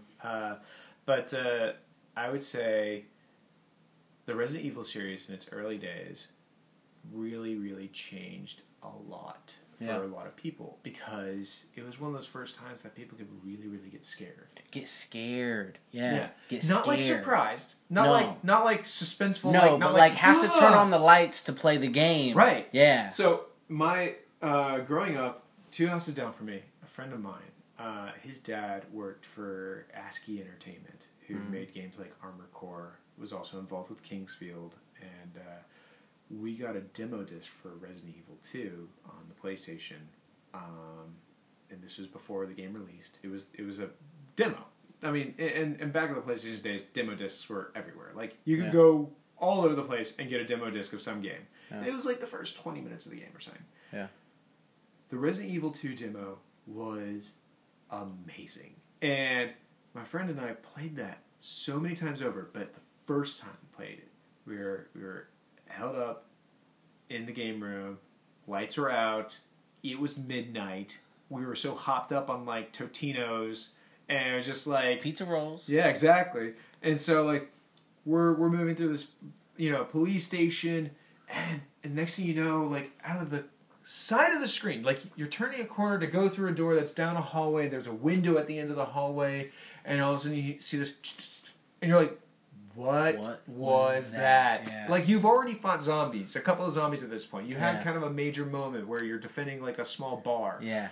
But you're like, that's not a zombie. Yeah. Like, that was fast. That's new. Yeah. Like, what is that? And you're like, I don't want to deal with it. It's like, I don't want to go through that door. Yeah.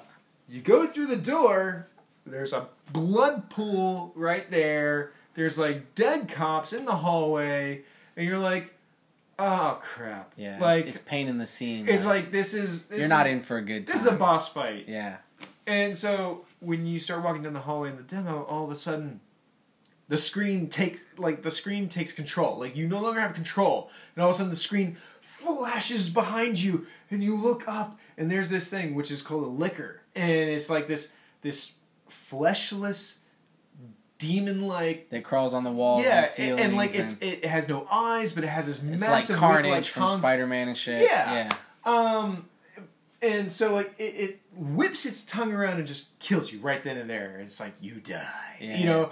And that was it. That was the end of the demo. Like, you couldn't get past it. That was it. Like, that was it. Okay. And then when you go and actually play Resident Evil, that's a normal character. Yeah. That's not a boss at all. Yeah, that's just something... That's a standard character in the that game. And when you realize many that... times, yeah, you're just like, crap. Yeah. But after a while, you're like, whatever, I got a shotgun now. Boom. You know? Mm-hmm. That first time, I was like, I don't want to open that door. Yeah. And that's what Resident Evil did. It was just like, I want to make sure that I'm fully reloaded with everything I have. Like, I have an herb ready to, like, heal myself if, like, something bad's behind that door. And I'm going to take a break. I'm going to use the bathroom. I'm going to, like, you know, let the jitters out. And then I'm going to do it. And so you finally open up that door. Nothing's in there. And there's just, like, a room, and there's, like, some stuff to read. No dead police, no dead... Yeah, and you're just like, you're like... You're expecting all this because it was... Yeah. And because you were let down in that room, it makes it more extreme for the next room. Yeah. And you're just like, yeah. It's somewhere. And then... Well, it makes you appreciate the art of... Yeah, scary. What someone's doing, yeah. And yeah, that's suspenseful, but it was just the intensity, that build-up, that slow build-up, because it wasn't a fast game. Yeah. It was. I mean, you can move through it fast. And this, you did the demo on what console? PlayStation 1. See, okay. Yeah. So I steered away from scary stuff for a long time, but there was one game that was cartoony enough, but it was still freaky and scary enough. I'm sure you've played it. You remember BioShock? Yeah. Dude, that game. When, like, the lights first go out and you're walking through the water, yeah, and then the lights come back on and that dude's sitting there throwing you got the asylum, dude, that was one of the scariest things I remember playing. But yeah, it's cool how they can play on our different emotions and how they can you know, they can tickle this nerve and you know, kind of piss you off with the history, you know, misleadings, or, you know, totally get you with the space cowboys and blowing away the aliens. But I guess you can frame this conversation any way you want, whether games are good or games are bad. But one very interesting thing that I also looked up, or that I found when it comes to chess is, you know, they have no medicine or way to counteract Alzheimer's. And they say one of the best things to do is to keep your mind active. Yeah. And playing chess is a great way to do it because it keeps your mind active, but playing video games is the same thing.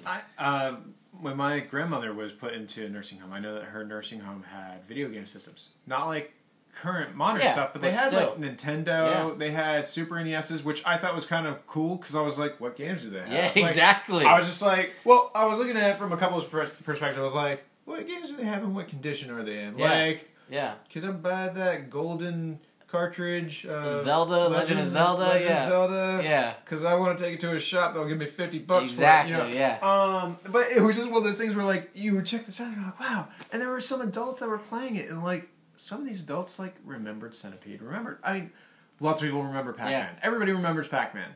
I mean, it's just the dude that wants the number one selling video game of all times. Is it? Pac-Man is the number... Well, I mean, with all of the titles combined. Got you know what I mean? It's... Because I think Miss Pac-Man was even... was like more of a hit. Yeah, that's where it was more of a hit. But but there's been hundreds of Pac-Man titles. Yeah. I mean, it's like the land before time of video games. Well, I just thought it was interesting because it sold more than Mario.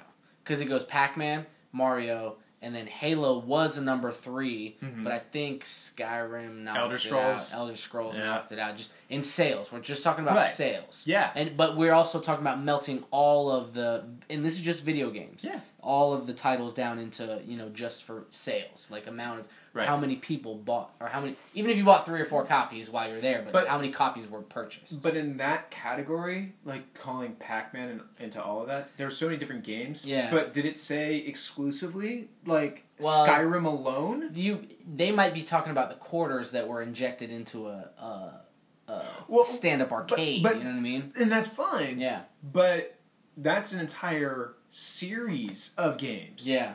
And so is like Mario. Like you got Mario Galaxy, you got Mario World, Super Mario World, you got Mario Kart. Maybe that's why I don't know if this was accurate information. Well, it might have been skewed, but it's fairly believable though. But the thing though is that what's really interesting is if Skyrim alone got itself up there. Like if Bethesda's Elder Scrolls series got up there, that's way more like understanding. But if it was Skyrim alone by itself, that's intense. Yeah, which only makes you think, when High Rock comes out, that'll be interesting. That's the new one that's coming out. Yeah, I think it was High Rock. Now, are they gonna split the systems? Because the other video game that what I would actually put Halo down for has been one of my favorite video games of all time. And as soon as I say this, I'm gonna let you get back to your favorite. You're good. Is the fucking Spider-Man games. The Spider-Man video games have always been great, and maybe it's because he's my favorite character. But they're fucking video games like Spider-Man 3, the video game for that for Xbox or for 360. Yeah. Dude, I played that game for countless hours. Right. I was going to say that in my top 5, Spider-Man 2 was actually going to be in there. Spider-Man 2 was a great game. Yeah. You swing upside down, you had the spider sense. Like, when it comes to Spider-Man, the concept is pretty typical of what's expected. Yeah. But you got to do it well. Yeah. Because there were so many offshoots of the Spider-Man games that failed miserably. Yeah. Like when they got into that open world setting, you have to do right. Yeah. Because if you don't, you hurt yourself, you hurt the gaming community, you let people down. It can look real clunky and yeah. I mean, that's why like you said Spider-Man 3, and I think Spider-Man 3 was where I think a lot of dissension came in because there were so many bugs or just problems and like controls, like the QuickTime events were just so off. Like you would hit like X when it said X, and it was like you failed, and then like Spider-Man hits a wall, and you're like, oh, I thought I did that right. Yeah, and you're like so frustrated. But I would say like the Spider-Man series, like Spider-Man 2, that was definitely going to be in my top 5. But speaking of Spider-Man, with the new one that came out, I played it briefly. It's so much fun. I mean, just to get back to that. I'm so mad that it's not on Xbox, dude. I'm so mad. It really makes me want to go out and buy a fucking PlayStation. I'm that fucking serious. I want to buy, because I love Spider-Man. And I've heard nothing but good things about that game. Okay, so here's what it drills down to. Because a lot of games like this, they get on nostalgia and they get on the activity and they make it look so good. And if that's all you want, that's fine. As far as new things that game provided, sure, the attack combos and how to fight mobs was reinvented from the ground up. Sure, the web slinging was reinvented from the ground up. But overall, it's a fun game. I just didn't think that it had that lasting appeal like Spider-Man 2 did. Mm-hmm. The reason was because... You're talking about the new one? Yeah. I thought it was a great game. Mm-hmm. Don't get me wrong. Yeah. And they did a good job with story elements and voice acting and all that stuff. I thought that was all wonderfully well done. I just don't think it was like next level up type deal. I think it was... good. If I were to do like, S rank to, F rank, I would say it's a solid B. Because it's fun, but, I mean, once you do all your hunting quest things, you pick up all the stuff in the city, we're used to that. That's something, pretty typical. Like, go hunt and get this. Go find this. Oh, you have, in this game, a whole bunch of backpacks all over the place. Yeah. So... So you're picking up backpacks. Yeah. So it was just one of those things where, like, for that game, I don't think it brought a lot of newness. Yeah. Like, nothing really changed the mold. They did the mold perfectly. Yeah. I think they executed it perfectly. Yeah. And, I think that, just bringing that back out was good. Yeah. It was like, man, I really wish I could get that nostalgia kick. Yeah. And they really gave it to you. Yeah. Like, they gave you full force nostalgia kick. Great, solid game. I don't think that they really made anything thought-provoking or moving forward. Yeah. The technology that they used behind it was amazing. Yeah. And they definitely innovated. But as far as the gaming experience, like, I don't think that they really made the next Change or step. anything. Okay, yeah. But they took all the classic things that you love about a Spider-Man game and kind of put it in with this new story and Miles and which I kind of like how they did the Spider-Verse, and I've seen the did you see Venom? I have not seen it. Oh, dude, not yet. So good. I did a podcast on Venom. You should probably see it before you listen to my podcast. A lot of spoilers. Well, I'm a big Tom Hardy fan. He did a great job. They didn't stick to the script as far as the comic book goes, but Marvel doesn't really do that too much nowadays. They're doing their own thing, and I'm not mad at them. They're making the best movies out. That's true. But, so, before we go to your top 5, and we'll try to wrap this up because I know this has been a long one, but you said that Halo 2 was one of your favorite, or not Halo 2, that Spider-Man 2 is in your top 5. Yeah. Now, correct me if I'm wrong, Spider-Man 2 was not big world roaming, right? That was still like they put you in a mission, and that No, that was you swinging around the city and all. So that was the first one when you swing around, and you could like save random people, or let them die if you wanted to. Spider-Man.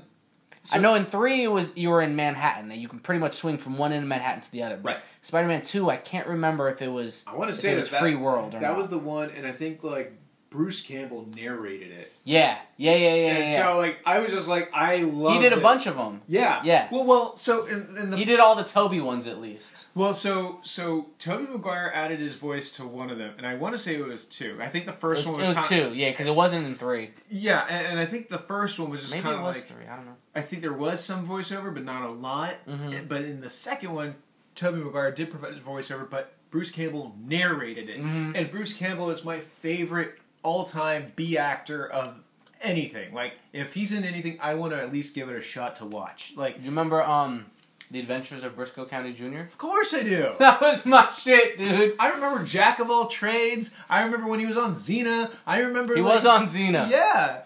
He was, yeah. So, I mean, it was just one of those things where, like, Bruce Campbell is the... He's the greatest B-list actor of all time. Thank you. See, that... You're right. I agree with you. Totally agree with you there.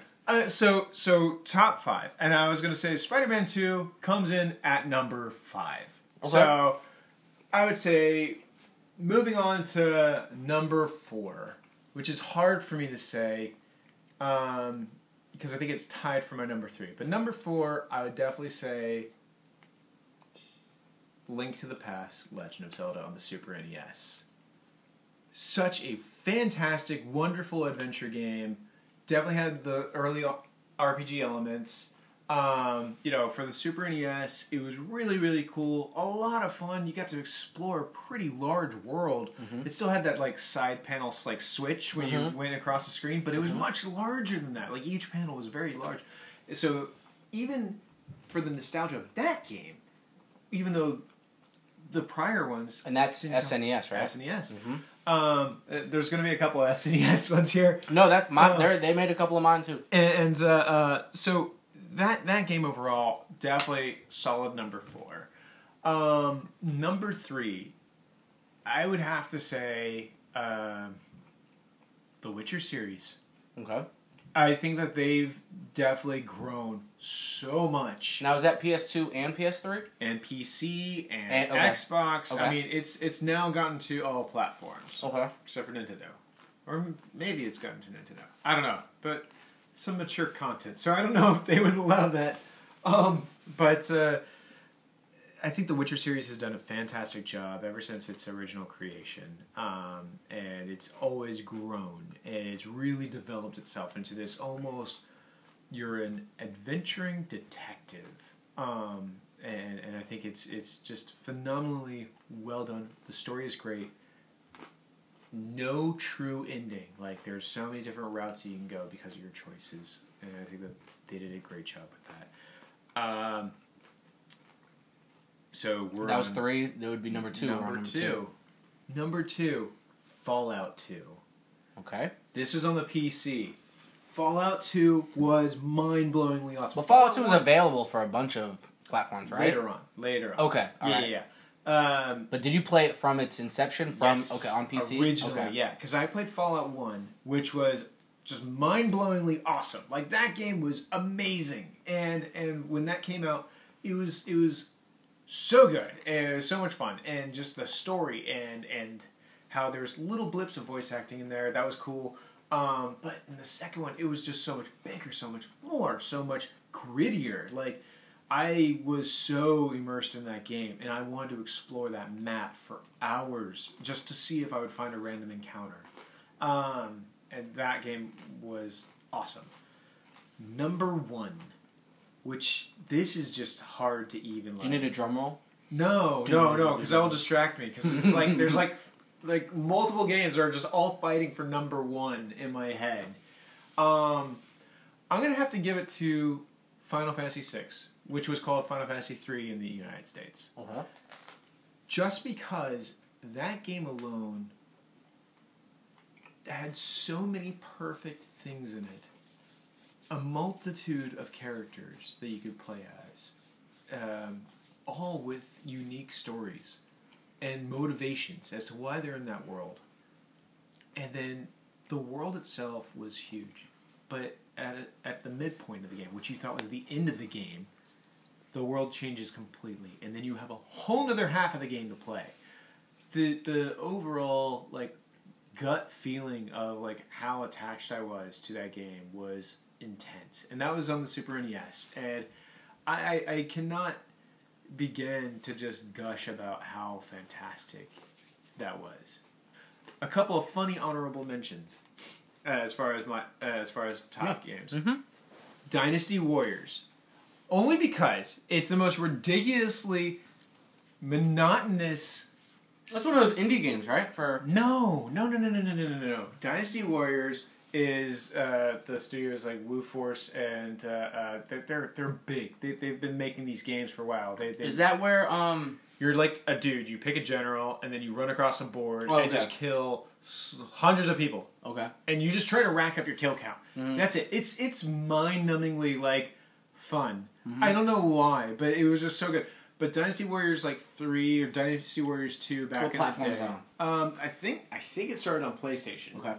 But I remember it from the PlayStation 2 days. Mm-hmm. And I used to play as Jahoudun, and my friend would come over and he would always play Deanne Wei, and it was 2-player co-op, same screen, split screen. Yeah. And like we would just venture out and like plan how to get around to get all these other evil generals. So much fun! Like hours and hours, and then you would find weapons and you would upgrade your weapons. It was just fun. Yeah. And as much as that game has had so many ups and downs, I just think that you need to have games like this out there just to be fun. There is no real purpose behind it. Yeah. Like you go through the stages, Yeah. but you're just leveling up character to kill more of the same people. Yeah. Automatically generated, they all look the same. It's just funny. My top 5 would have to be. If we started at number 5, I'd probably say Star Fox for Nintendo 64. Mm-hmm. Fucking great game. Pretty simple as far as, you only had about 3 or 4 different routes you could take, and Right. they were all... Oh, you mean Super NES? No, for 64. Well, that was like 3D. You could go around the world. Well, what I meant, it was a finite amount of ways that you could take. There was a couple of different ways. It was pretty expansive. If you're taking into account the time that it came out. Right. It was very. The first Star Fox was great, but the 64 one was what really stood out to me because you could battle with the tanks now. Mm-hmm. You know what I mean? And it was just that little difference just made it for me. You know what I mean? You could use the bombs. Just the playing against each other and the characters. I'm pretty simple-minded. I like familiarity. I like that it was a small team. Yeah. And it had a good story. You're flying around shooting. It just brings you back to those old school video game days where you're kind of just flying around shooting things, you know what I mean? But it's also a new step where the graphics were out of this world, and when you went through some of those warps and some of those, bonus levels, it was super trippy, and it was just the graphics were crazy. The 64 was definitely a game changer for me. Oh, yeah. And that brings us to number 4 for me would have to be GoldenEye. It was the first person shooter that I fell in love with. And going back to GoldenEye as like an experienced first person shooter player, it's like it's totally different because you only had the one stick and then you had the C buttons. Right. You know, so it was a totally different element, but you don't think about that thinking back on it. You just remember the good times, blasting people through the wall with the lasers, or coming around the corner with the golden gun, or, you know, sniping the dude while he's taking a piss, you know what I mean, the very first scene. It was the first real group, like, multiplayer experience. Yeah. Like, this was more than just you and your friend fighting. It was you and 3 other people. Yeah. Like, competing against each other in a map where you could do anything. And you could put drones in there. You could put random drones in there. And you can up their difficulty. Yeah. And, like, you could have your team, like, against them, or, you know, everybody for themselves.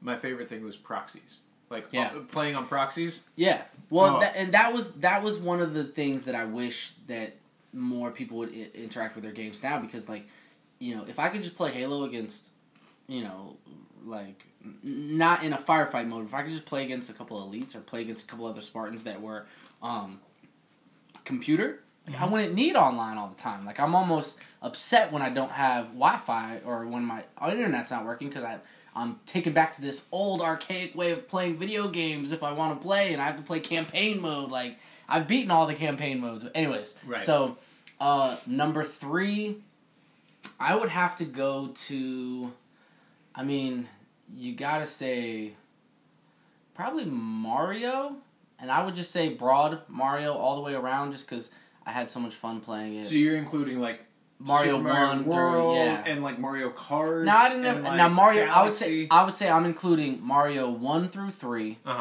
Super Mario World that came out for SNES.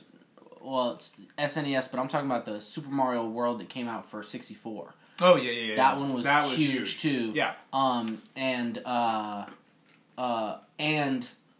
Mario Kart, because Mario Kart, endless hours playing that, and that was a competition one. And the great thing about Mario Kart and Mario altogether was the girls were kind of into it too. Like, you could get a girl to play Peach, or you could get a girl to, you know what I'm saying, play Toad. Mario's with you, or even be Luigi sometimes if you were just playing like Mario 3. Nobody or wants to be Luigi. Well, I would be Luigi if it made them, you know, come to play. I would always be Yoshi or Toad. Well, and I'm talking about before you could be either of them. You know what I mean? It was just for 2 players. You had to switch back and forth between Mario or Luigi. It was a fun way to keep someone else in the game with you. So Mario would be number 3. I know it's broad. No, that's fun. Number 2, it would have to be The Legend of Zelda. Yep. Now, I would say I didn't like the Gold Edition Adventures of Link. I didn't like that game. The side scroller, no. Yeah, it wasn't fun for me, but the first one from NES, and then, of course, the one for 64. Yeah, Ocarina of Time, yeah.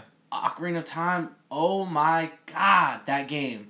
Between riding a horse, blowing the flute, and being able to summon different things, you know what I mean? And, like, the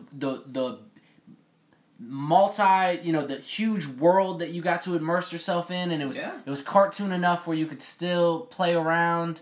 And when you made a change, you could see it. Like, when you finished the mountain, like, when you looked far away, like, it wasn't smoking. Yeah, exactly. Like, it had all those interactive clues and all those things that really brought you, and it gave you a sense of accomplishment and satisfaction, you know what I mean? And then, of course, number 1, it's got to be Halo. Yeah. You know, it's I've spent the most time on it. It's my game of choice. It's been a drug for me. It's been a relief for me. It's also been a good segue into my adult learning life. I was fortunate enough to be born in America, and I was fortunate enough to be born white and to be born a male. So I've been able to get by. And You're acknowledging your privilege. That's good. It's easy. It's easy for me to find a job, and I've been able to support myself in a way that, you know, one of my first goals as an adult was to be able to have a house and be able to afford to keep the lights on and keep the internet on so that I could play video games whenever I wasn't working. You know what I mean? That was like one of my first goals as an adult. Right. You know, and now that I've achieved that and maintained that for almost 15 years, you know, I'm starting to learn more about the world and because I've immersed myself so deeply in Halo, there's so many things that relate back and forth to real world between, the story of Halo is basically, it's a love story between this soldier and this AI. And basically you can relate that in a lot of different ways because there's war, there's a love story, there's, man and technology coming together to create this, this symbiotic relationship that is eventually coming. You know what I mean? Like you were talking about having a gamer ear or a gamer eyeball installed. You know what I mean? Eventually, that's what's going to happen. People are going to start replacing their parts with newer, greater parts. Which is why everybody should read something about Cyberpunk now. Like either check out Shadowrunners or Cyberpunk. And that game's coming out like next year, which is or 2 years from now or something like that. Well, and I have a theory on that. I think some of the smartest people in the world are making some of these video games, or you have to be some sort of special person to have this computer knowledge. And if in their spare time, they're probably reading these sci-fis or these great novels and these books that put you in a state of thinking that really wants to, pull at our creativity and pull at the spectrum of what's possible. You know what I mean? So I think games are a great way to immerse ourselves, especially from a young age. You can really get into games and you can figure out strategy, you can figure out things from the real world, you can figure out how to talk to people or how not to talk to people, you can figure out about being rude or being polite through games. Right. I'm not saying that your parents should back off and not do their job, you know what I mean? But there's so many good things about it. I think that we should, as a collectively, we should put more of this good information about it, because there's so much negative stuff. In your life. I definitely see what you're getting at, and I agree. I mean, I think that when it comes to gaming overall, like in certain games, they can give you a lot of those real life connections. And when you have something like that, it helps you kind of rationalize or even be pragmatic about it. Yeah. And just be like, whoa, that's like, I can relate. And I think that that's a very important thing. And then, as technology grows, we're going to just be able to do that on a much larger scale. Like, we're going to be able to figure out a way to create games to where we can get on all the emotional strings, not just like the fear factor from Resident Evil or the just thrill of fighting or anything like that. We'll be able to get into complex relationship like development, which a lot of games have definitely gotten into. Yeah, and even Halo, like it defines that relationship between Master Chief and Cortana. But at the same time, I think that there will be an eventual point where people will really, really be like highly strung out on their choices on building a relationship with another character of that game. Granted, there are lots of games where a lot of people do get stressed out, like Mass Effect. So it's the relationship builder in space.